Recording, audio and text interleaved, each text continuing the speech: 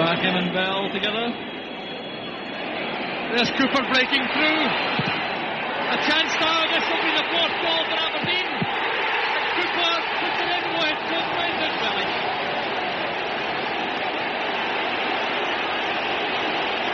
Well, suddenly it's become a rout. Of course, when things are going wrong against you, you don't get the breaks for the ball. Cooper in with Stewart. He didn't really know where the ball was, but he got the break, and as you say, it's a schoolboy's dream, being able to take your time, knowing that really all you got to do is crack it into the back of the net.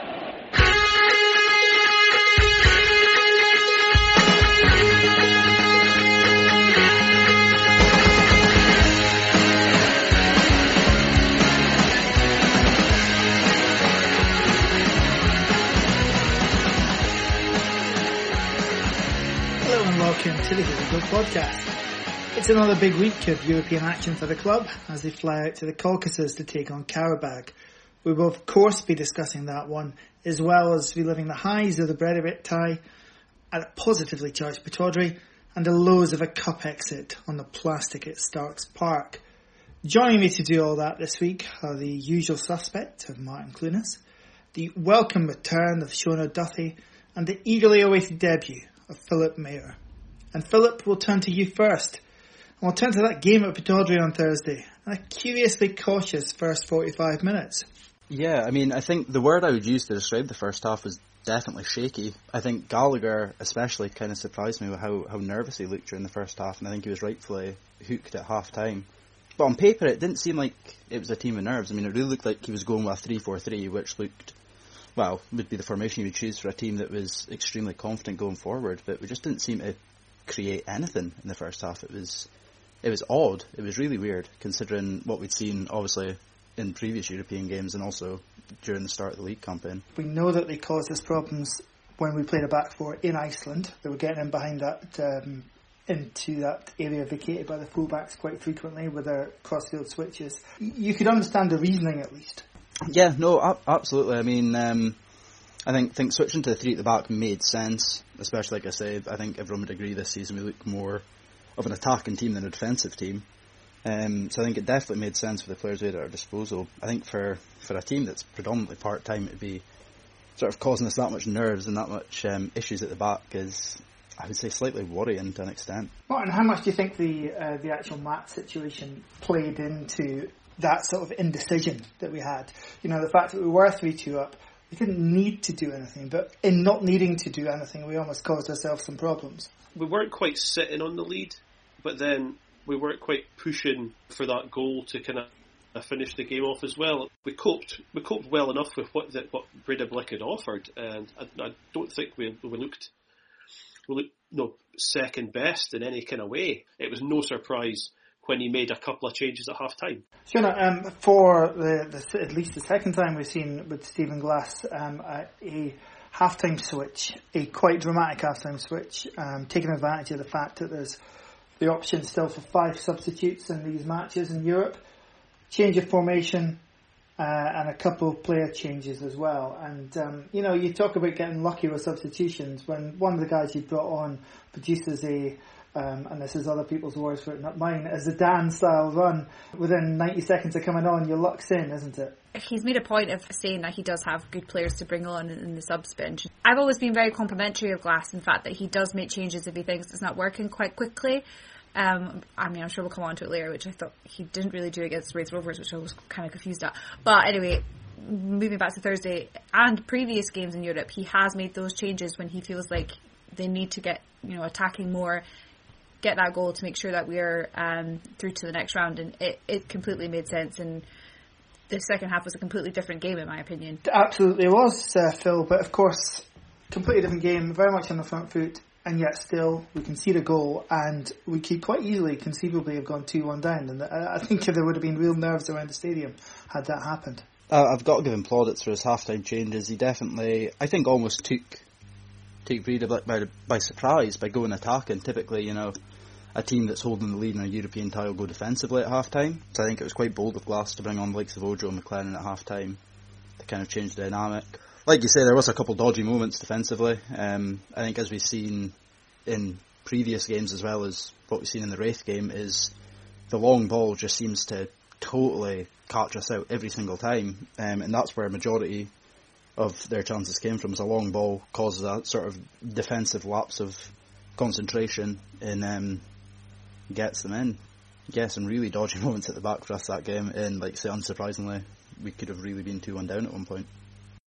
Yeah, I made repeated references to gambling on the debrief on Thursday, and that's kind of what I meant in that, with the match situation as it was, he didn't have to go attacking, but in terms of the actual game and the way that was going, it was the right thing to do, I think, to try and wrestle back the momentum in the game. But obviously in terms of the situation in the tie, he didn't need to do.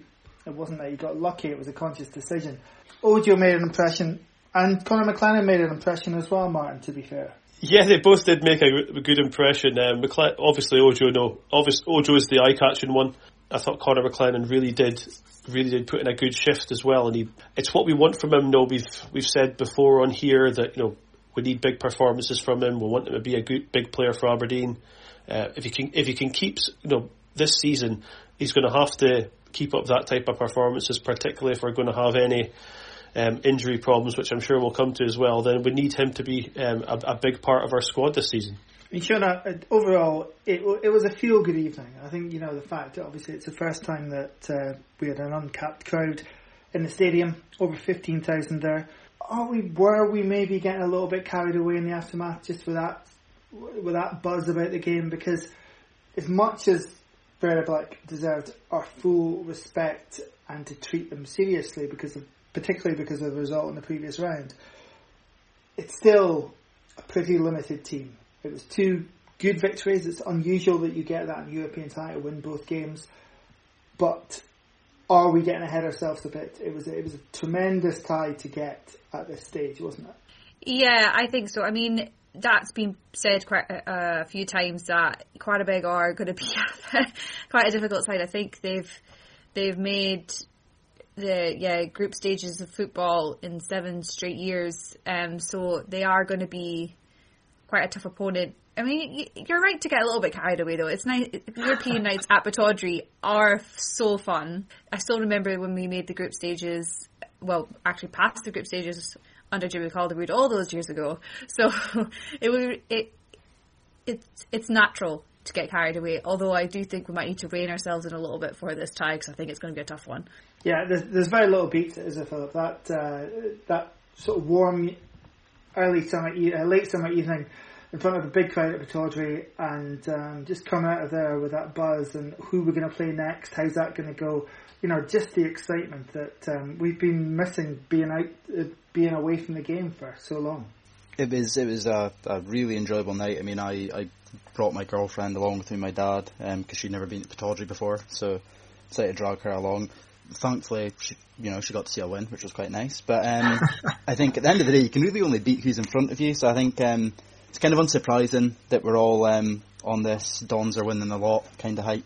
Obviously, I think it would have been a different game had we drawn someone who was a bit more sort of seasoned European veterans like Qarabag. But I think nothing should really take away from the fact that I think over the 2 legs, I think we looked maybe not the best, but I think that's a good sign that we're still managing to win ties when we're not playing at our best. And I think also kind of showed, I guess, the tactical difference that we can hope to expect this season under Glass, being bold in the substitutions and not just sitting on 1-0 leads. So hopefully that can kind of inspire us a bit more going forward. Tell you, that's a good future podcast topic. Introducing taking along girlfriends or boyfriends to Pittodrie for the first time and just how badly it can go. It's great that I didn't take her, like a Rangers or Celtic, and I chose a more tame first match, I think. Obviously, I've been to Pittodrie way before I met Andy, but our first game together was a 4-0 loss to Celtic, so we've not got a good record at Pittodrie at all.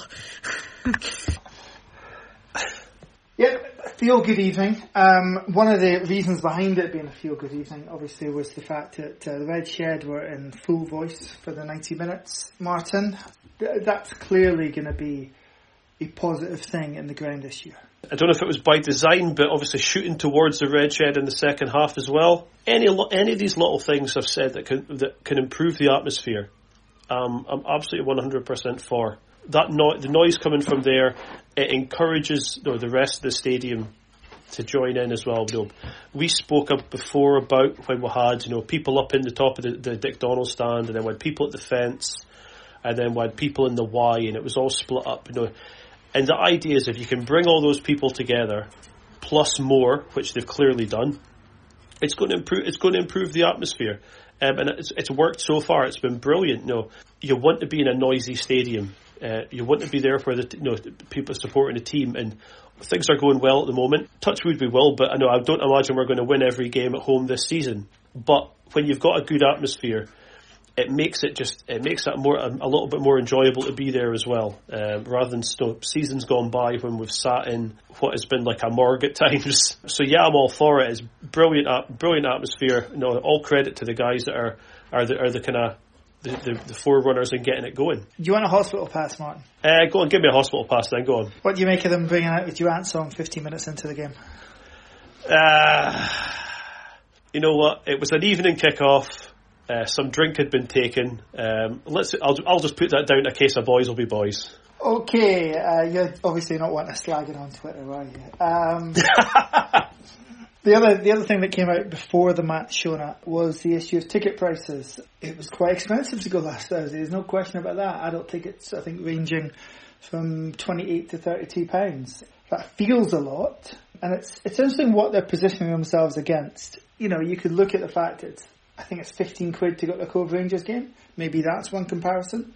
Or you could look at the fact that every single gig and event coming up at the Tekka out at Bucksburn, it's going to cost you at least £43 as the cheapest event ticket for anything that goes on there. And that includes folk basically recording podcasts and taking them on tour. I mean, who would pay to sit through the recording of a podcast, honestly? Going to an event, it's expensive these days, but I think there was a general consensus that it was a bit too much. And obviously the first game back uncapped, there was an opportunity, I think, there to reintroduce people to the game, try and make sure it was a full house, because a far bigger turn-off for people in the past 18 months wasn't necessarily the football being pretty dire, pretty dull. It's the fact that they've got out of the habit of going to the football, and I think that's really dangerous for any football club to have its customers get out of that habit. Yeah, I 100% agree. That's something I've talked about quite a lot over the pandemic, is that people might be quite comfortable now watching the football from home, or elderly people might not feel like people who have always gone to a games on a Saturday may feel like they don't want to go to a ground yet because of being close to people, or however they just don't feel comfortable.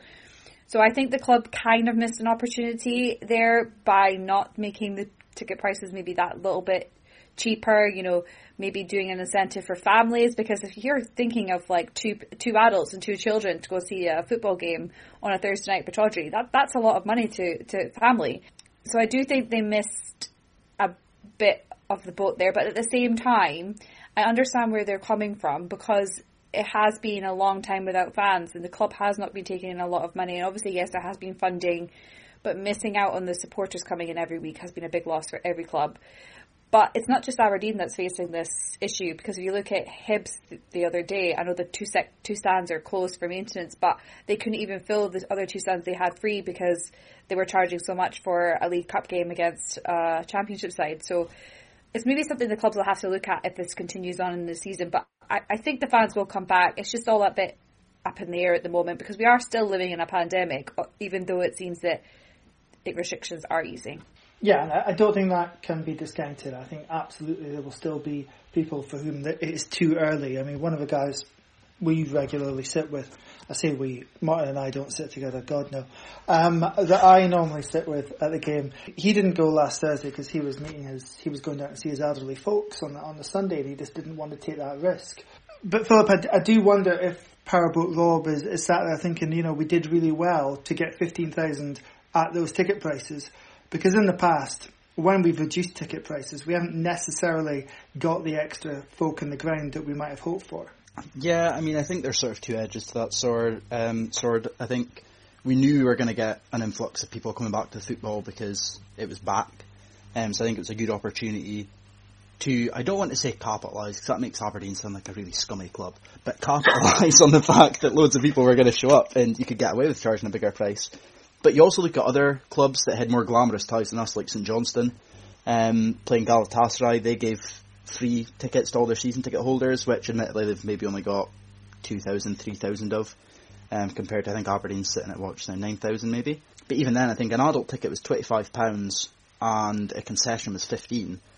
So, I mean, for a glamour tie to be able to go and see, some of Europe's better players on display, obviously none comparing to Ryan Hedges, but some of Europe's better players on display for £15 isn't too bad, I would say. We've already been told from our chairman himself that they're going to review the prices ahead of the playoff, Martin.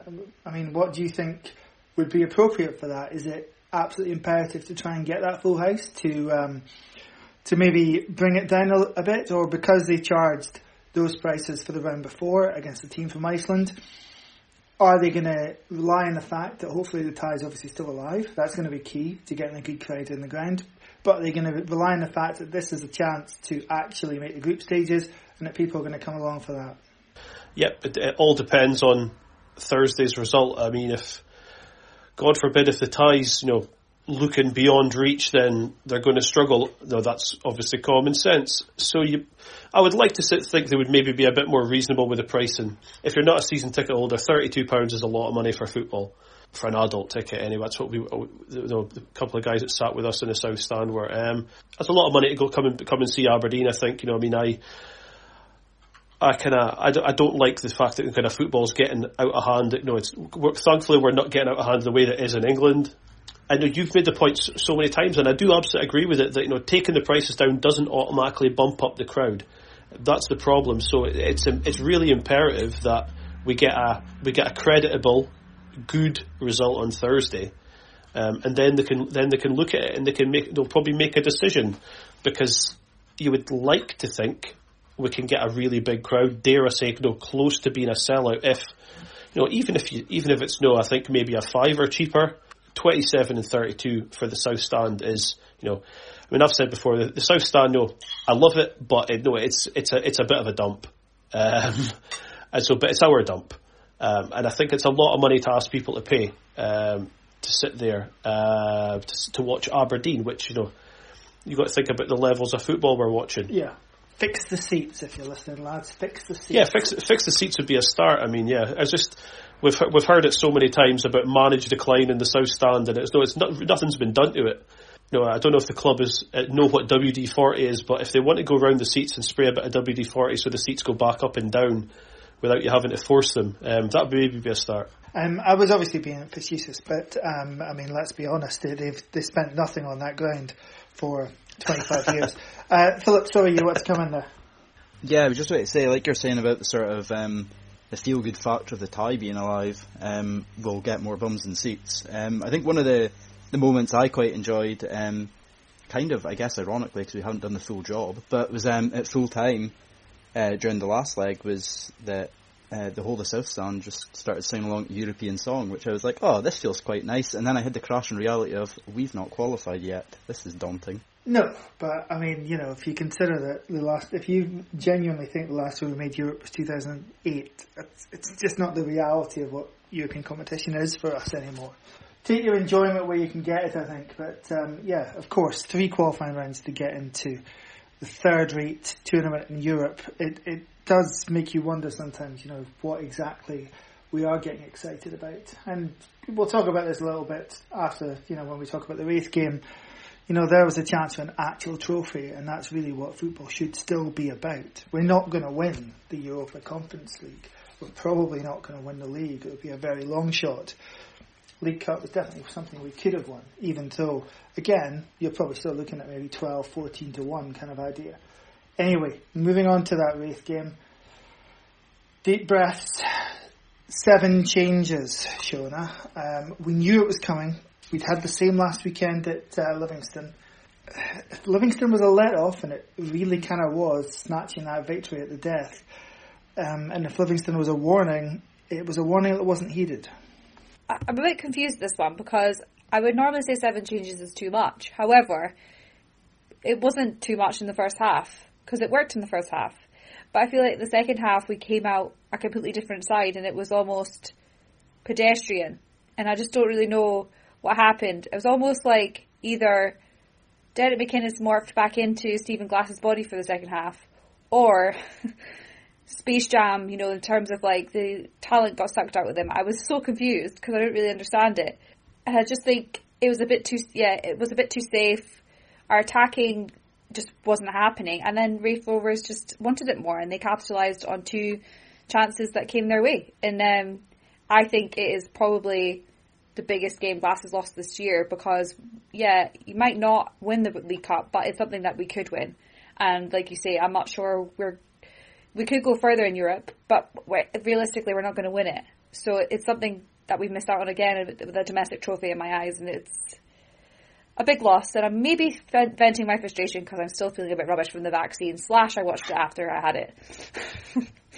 But Sean is right to an extent, Philip, in that we did go in at half-time 1-0 up. We did have an element of control. But looking back, it was control without any real penetration whatsoever, was it? It was far too much safe stuff, and I was told Dylan McGeer responsible for quite a lot of that. There was a lot of flashbacks to last season, just comfortable passing around the back three, which is fine. You're 1-0 up, great. But again, just that imperative to keep attacking, and get that second goal just seemed to be lacking. Yeah, no, I would definitely say that's a fair assessment of the game. I think first half was all Aberdeen, and second half was all Raith. It was kind of a game of 2 halves. But yeah, like you say, McGeoch, I think, has kind of made his career out of being a safe midfielder. He is quite comfortable on the ball and quite comfortable in distributing it around the midfield and around the defence. I don't want to discredit Jet because he scored an absolute belter, but I think that's kind of where having Jet up top on his own, I think, can hurt us, because he's not a closing attacker. I mean, he's never been a closing attacker. He's more of a luxury forward. And I think if we had someone up with Jet to do the closing, I think we definitely could have maybe fired at home a bit more in the first half. Where are you standing, Martin? Do you think it was rotation to blame or complacency? I think it was a little bit of both. I mean, I think 7 changes is far too many. Maybe the mistake comes from the fact that he didn't make a change at half time. That seems to always do well for him. So maybe next time he should just make a token half time sub. I don't know, but like Philip says there, McGeoch is just he's a tidy player, but against Raith Rovers, we're probably looking for a little bit more. And I know it's very easy for me to say no disrespect to Raith Rovers, but no, we should be beating Raith Rovers. So that's every disrespect to Raith Rovers, if we're being honest. So we should be beating a team like that. We've got a big squad with a lot of money that's been spent on it. The manager came out before the game, and he said all the right things about how he's putting out a team strong enough to beat them. Well, the team wasn't strong enough to beat them, and that's what's frustrating. You'll be regretting that. A couple more first team players, just to get the game out of sight, and then you can think about making changes, because it's the cup. It's a trophy. We all saw how mad everybody went when we won it the last time. And trophies are really important. We've been so close. As much as I and others can be wide about the time Derek McInnes was at a club, he got us really, really close at times to get into finals and winning trophies. And we want to get there, and so that's what hurts more. And I think that's what hurt most about yesterday, is that a game that was a winnable game, and we were completely in control of at half time. The team comes out in the second half, and it's just night and day. All the good things that they did in the first half just evaporated. Raith Rovers they got themselves into the game. They were playing. They completely. I thought getting the ball out wide, they completely exposed us. And it was actually credit to John McGlynn, because he saw a weakness there, particularly with Jack Gurr, and he exposed it. And they managed to get the 2 goals, and by that point it was too late. Yeah, sure. The game plan against Stephen Glass's Aberdeen, we already see it. It's going to be to get quick ball up into that space where the fullbacks either are or aren't, and try and unsettle us that way. But are you perhaps more worried at the fact that when the changes came and some of the more senior players came on, they weren't able to turn the tide. I did speak about this earlier, and I just don't know if it was maybe all a little bit too late. It just felt, Raith had,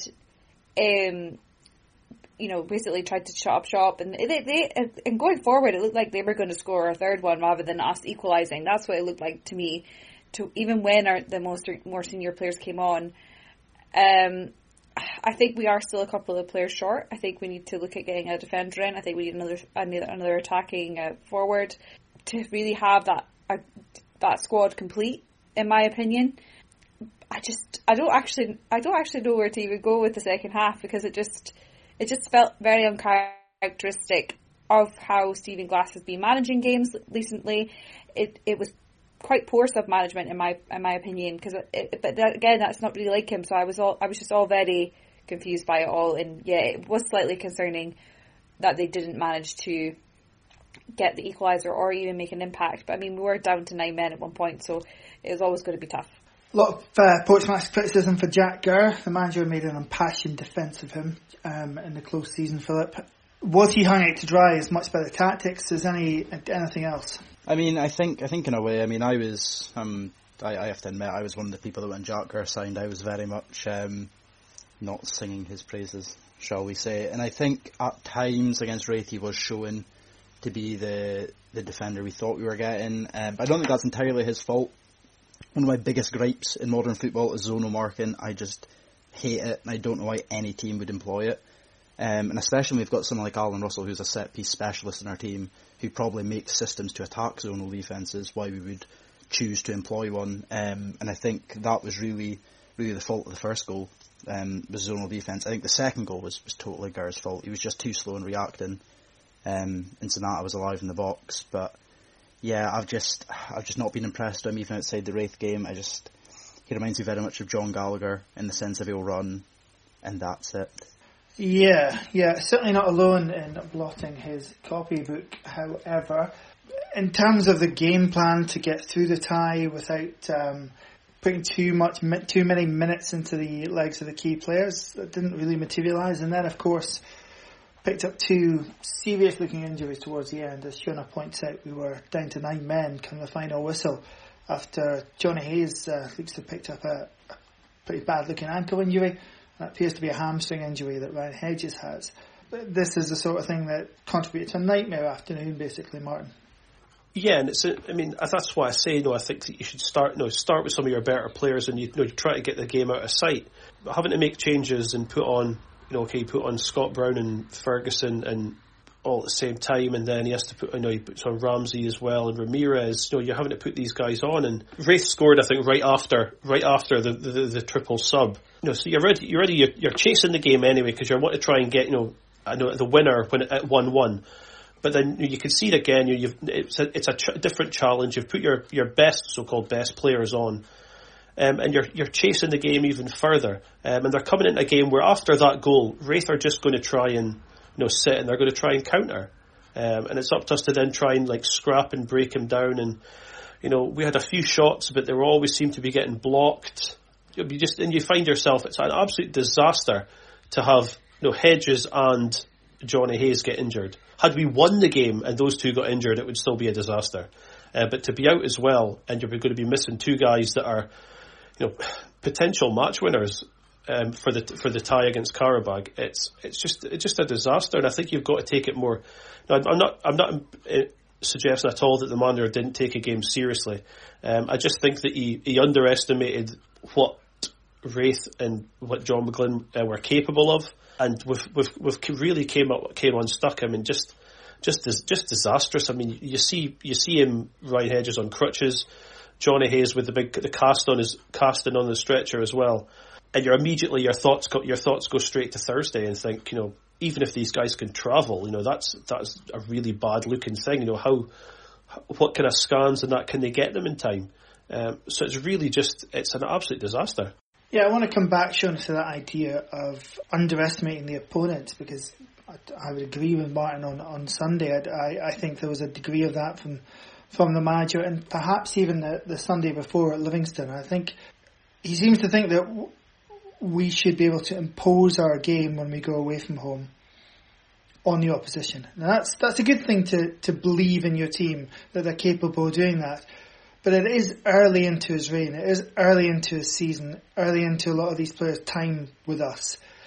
Would it make sense to be a bit more pragmatic? Certainly one of the things that made Derek McInnes' time here a relative success, statistically at least, was the fact that he was able to go away from home and his away record was the best that an Aberdeen manager has ever had. Glass has been very clear, as I've said from the get-go, how he wants to play football, but it's like you say, it's very early on in his, time as boss, and he's relatively new at it as well.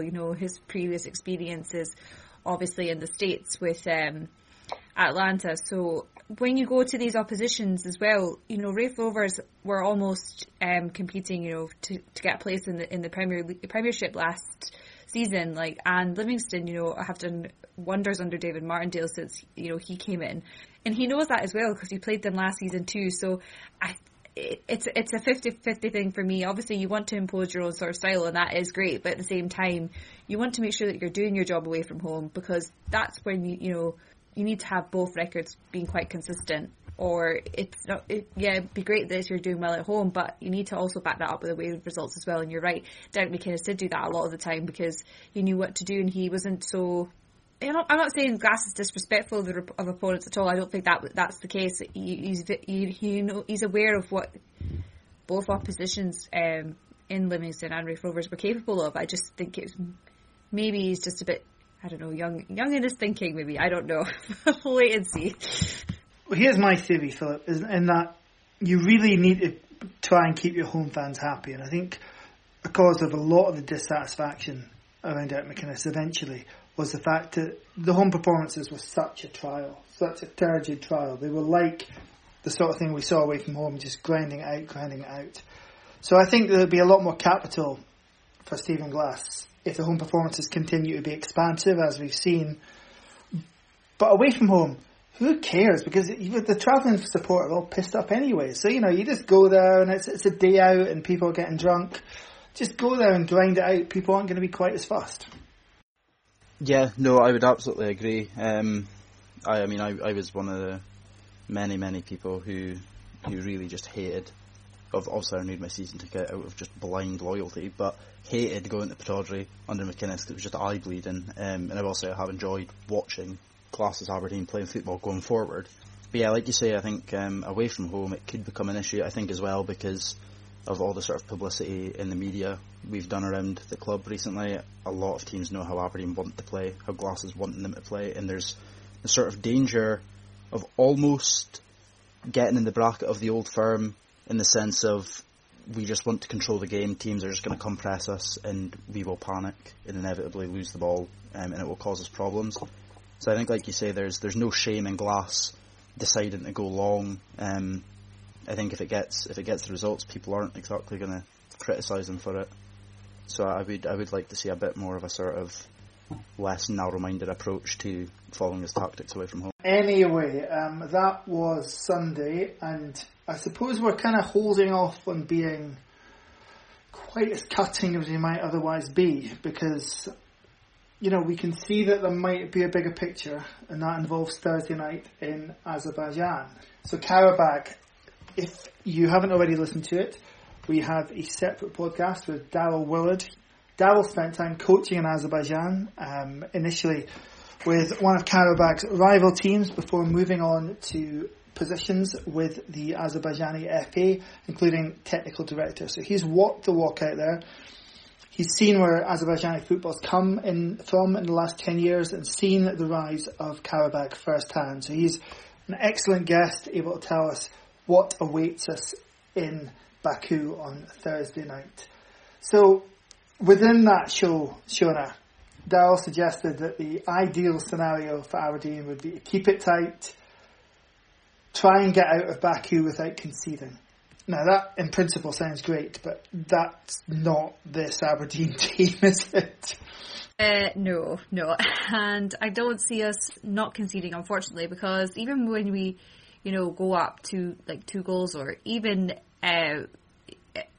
the 3-0, we were up 3-0 against that team at Pittodrie for the first European night, we still managed to concede, and it's like we just have this like in ourselves where we kind of just switch off at the back. It's why I say I think we still need another defender in, which I'm quite surprised at, because we have like Declan Gallagher in, and I just think there's just something missing in our defence, and I cannot see us going over to Baku and not conceding a goal. If we do, I will eat straw. Eat straw? That's very specific. Very specific indeed. Makes me think that you secretly want to eat straw. Philip, is it tactical? Is it personnel? I mean, in terms of the pressure on our defence, it's 13 games under Stephen Glass and just the one clean sheet. He is committed to more attacking football. We've seen the dividends at the other end of the pitch. But isn't that just part of the trade-off? Yeah, I mean, I think in a way, I think we've somewhat developed this we'll score one more than you mentality, where even if, we concede 6, we'll just make sure we score 7. So I think the clean sheet will be a worry, but I don't think it's as much of a worry as last season. Now there's no away goals, thankfully. So I think even coming out there with maybe a 2-1 or even a 1-0 loss still keeps the tie in somewhat contention. But I think it'll definitely be a tougher task than the previous two rounds of the qualifiers. I think they're obviously quite an experienced European side, but they also look like a team that lacks goals. Obviously I'm not claiming to be some sort of Azerbaijani footballing expert. I literally just went and looked at their previous fixtures, but they seem to only be scoring 1 goal if they are scoring in a game, so I think that's the one thing we should hopefully go with a bit of confidence over. Yeah, that's a good point about away goals, because we have quite often, Martin, haven't we, been hamstrung in the home leg of these ties, close European ties, by conceding, and it then just changing the dynamic in the away game. Even a 1-0 defeat, if it is that, it isn't as catastrophic as it might. That used to be a horrible result, frankly, to go and get beat without scoring away from home in Europe. It's not quite so damaging now. There are going to be aspects which are ultimately going to be the same for both teams. The length of travel, and I think to some respects that's been exaggerated anyway. I mean, we went to Tbilisi the other year. This is maybe 45 minutes longer in a charter flight than Tbilisi is. It's not ideal, obviously, but it's not quite as damaging as it might be otherwise. And obviously, Karabakh have that themselves when they come to Pittodrie. Equally, the quality of the pitch is up for debate, but again, that's going to impact both sides. What is undoubtedly going to be a factor for us, and something they'll be much more used to, is going to be the temperature. That will be the thing. I mean, we've spoken about, obviously, the pitch. I mean, there's been a lot of talk on social media that they might want to move the game. That's not, obviously, I believe that's not now going to happen. You've just got to put up with that. The travel going over there, I guess, is the thing where it's not going to be a big grueling flight. It's not like they're going to have 2 changes and a 2.5 hour layover in each airport or something like that. It's still going to be relatively comfortable for them. But the travel coupled with sort of trying to acclimatise to the heat will be something. But it's just, I guess it's just something we'll have to try and manage and deal with. I mean, I guess he's not going to keep up try and keep up a high press or some that, just because we might come unstuck if we do that. You've just got to be cute and you've got to be clever.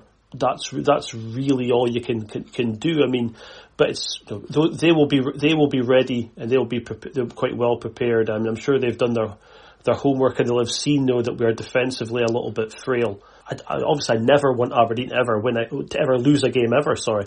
But I know a 1-0 defeat over there isn't a disaster.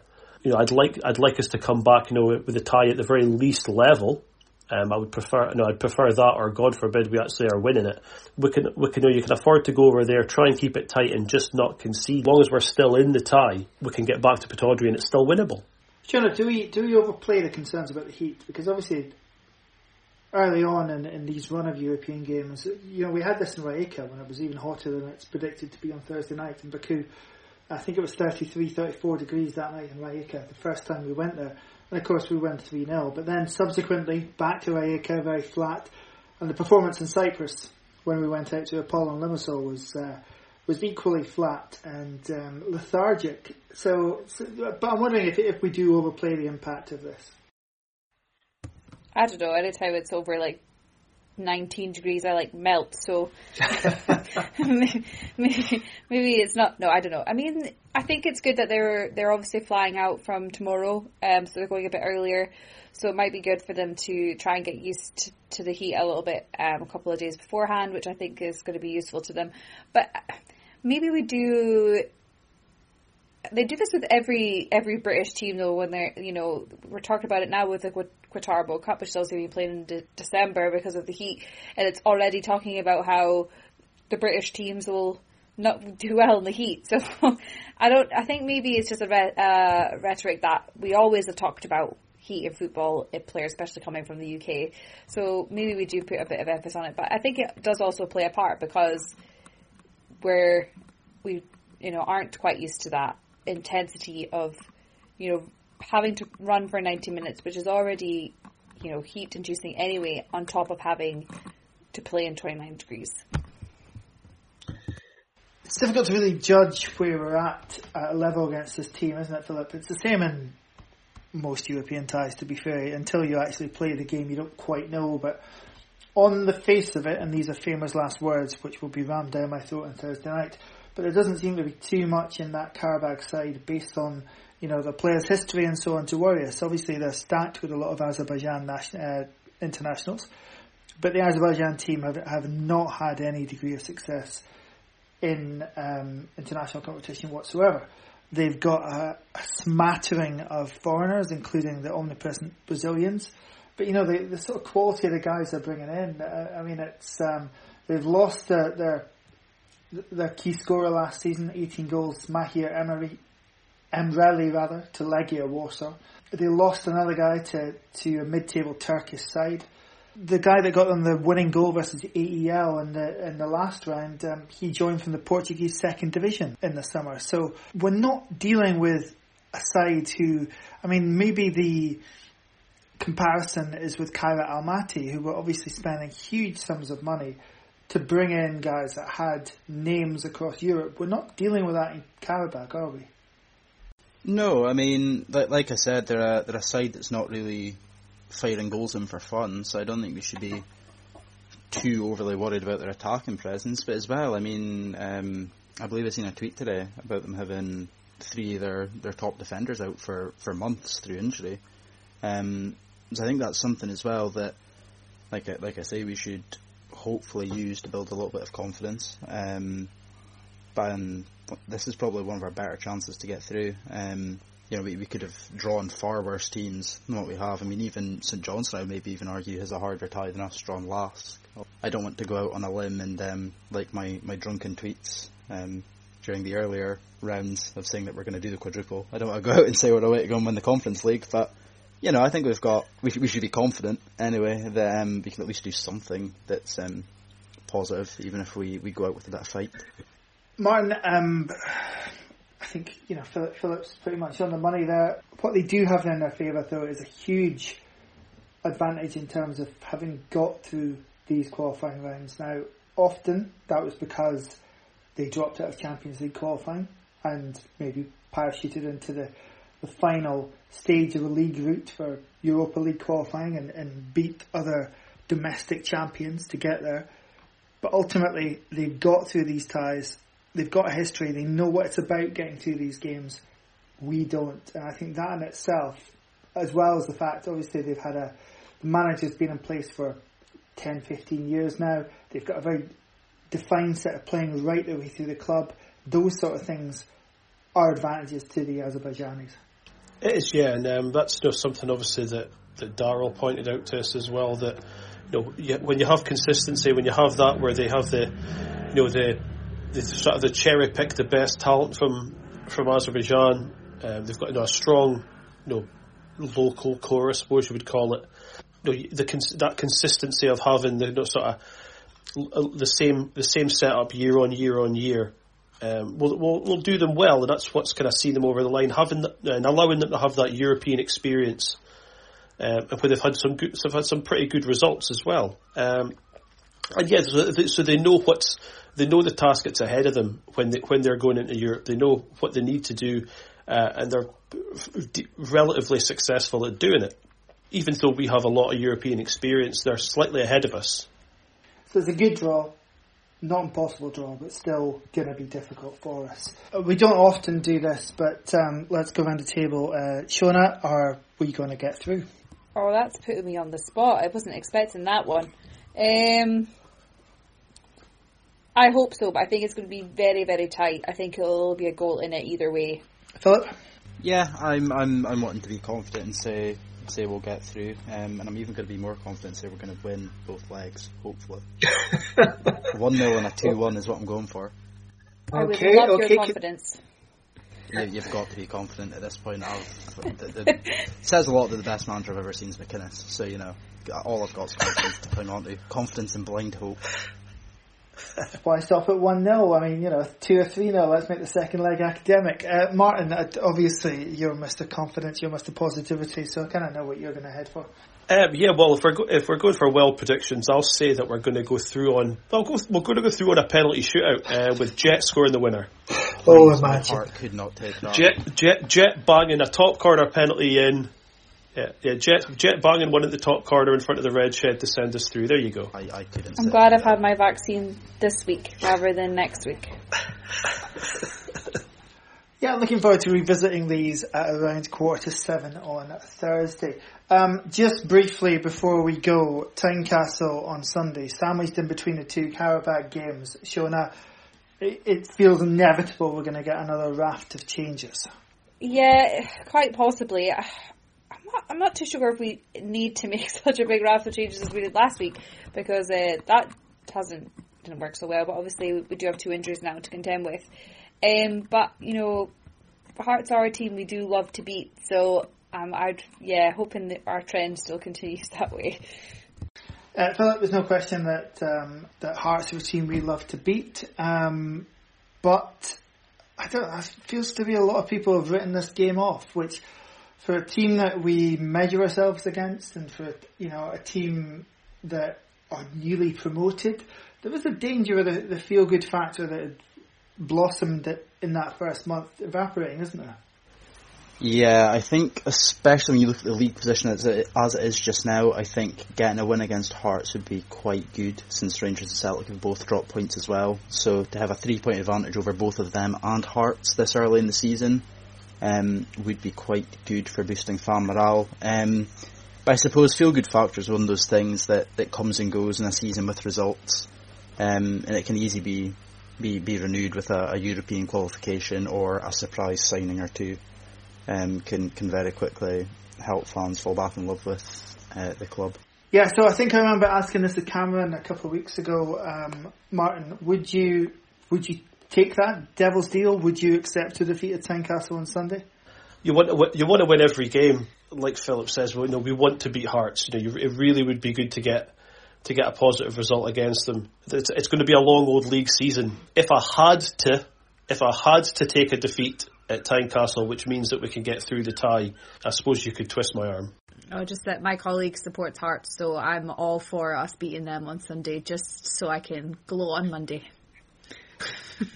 I'm always all for us beating Hearts, there's no question about that.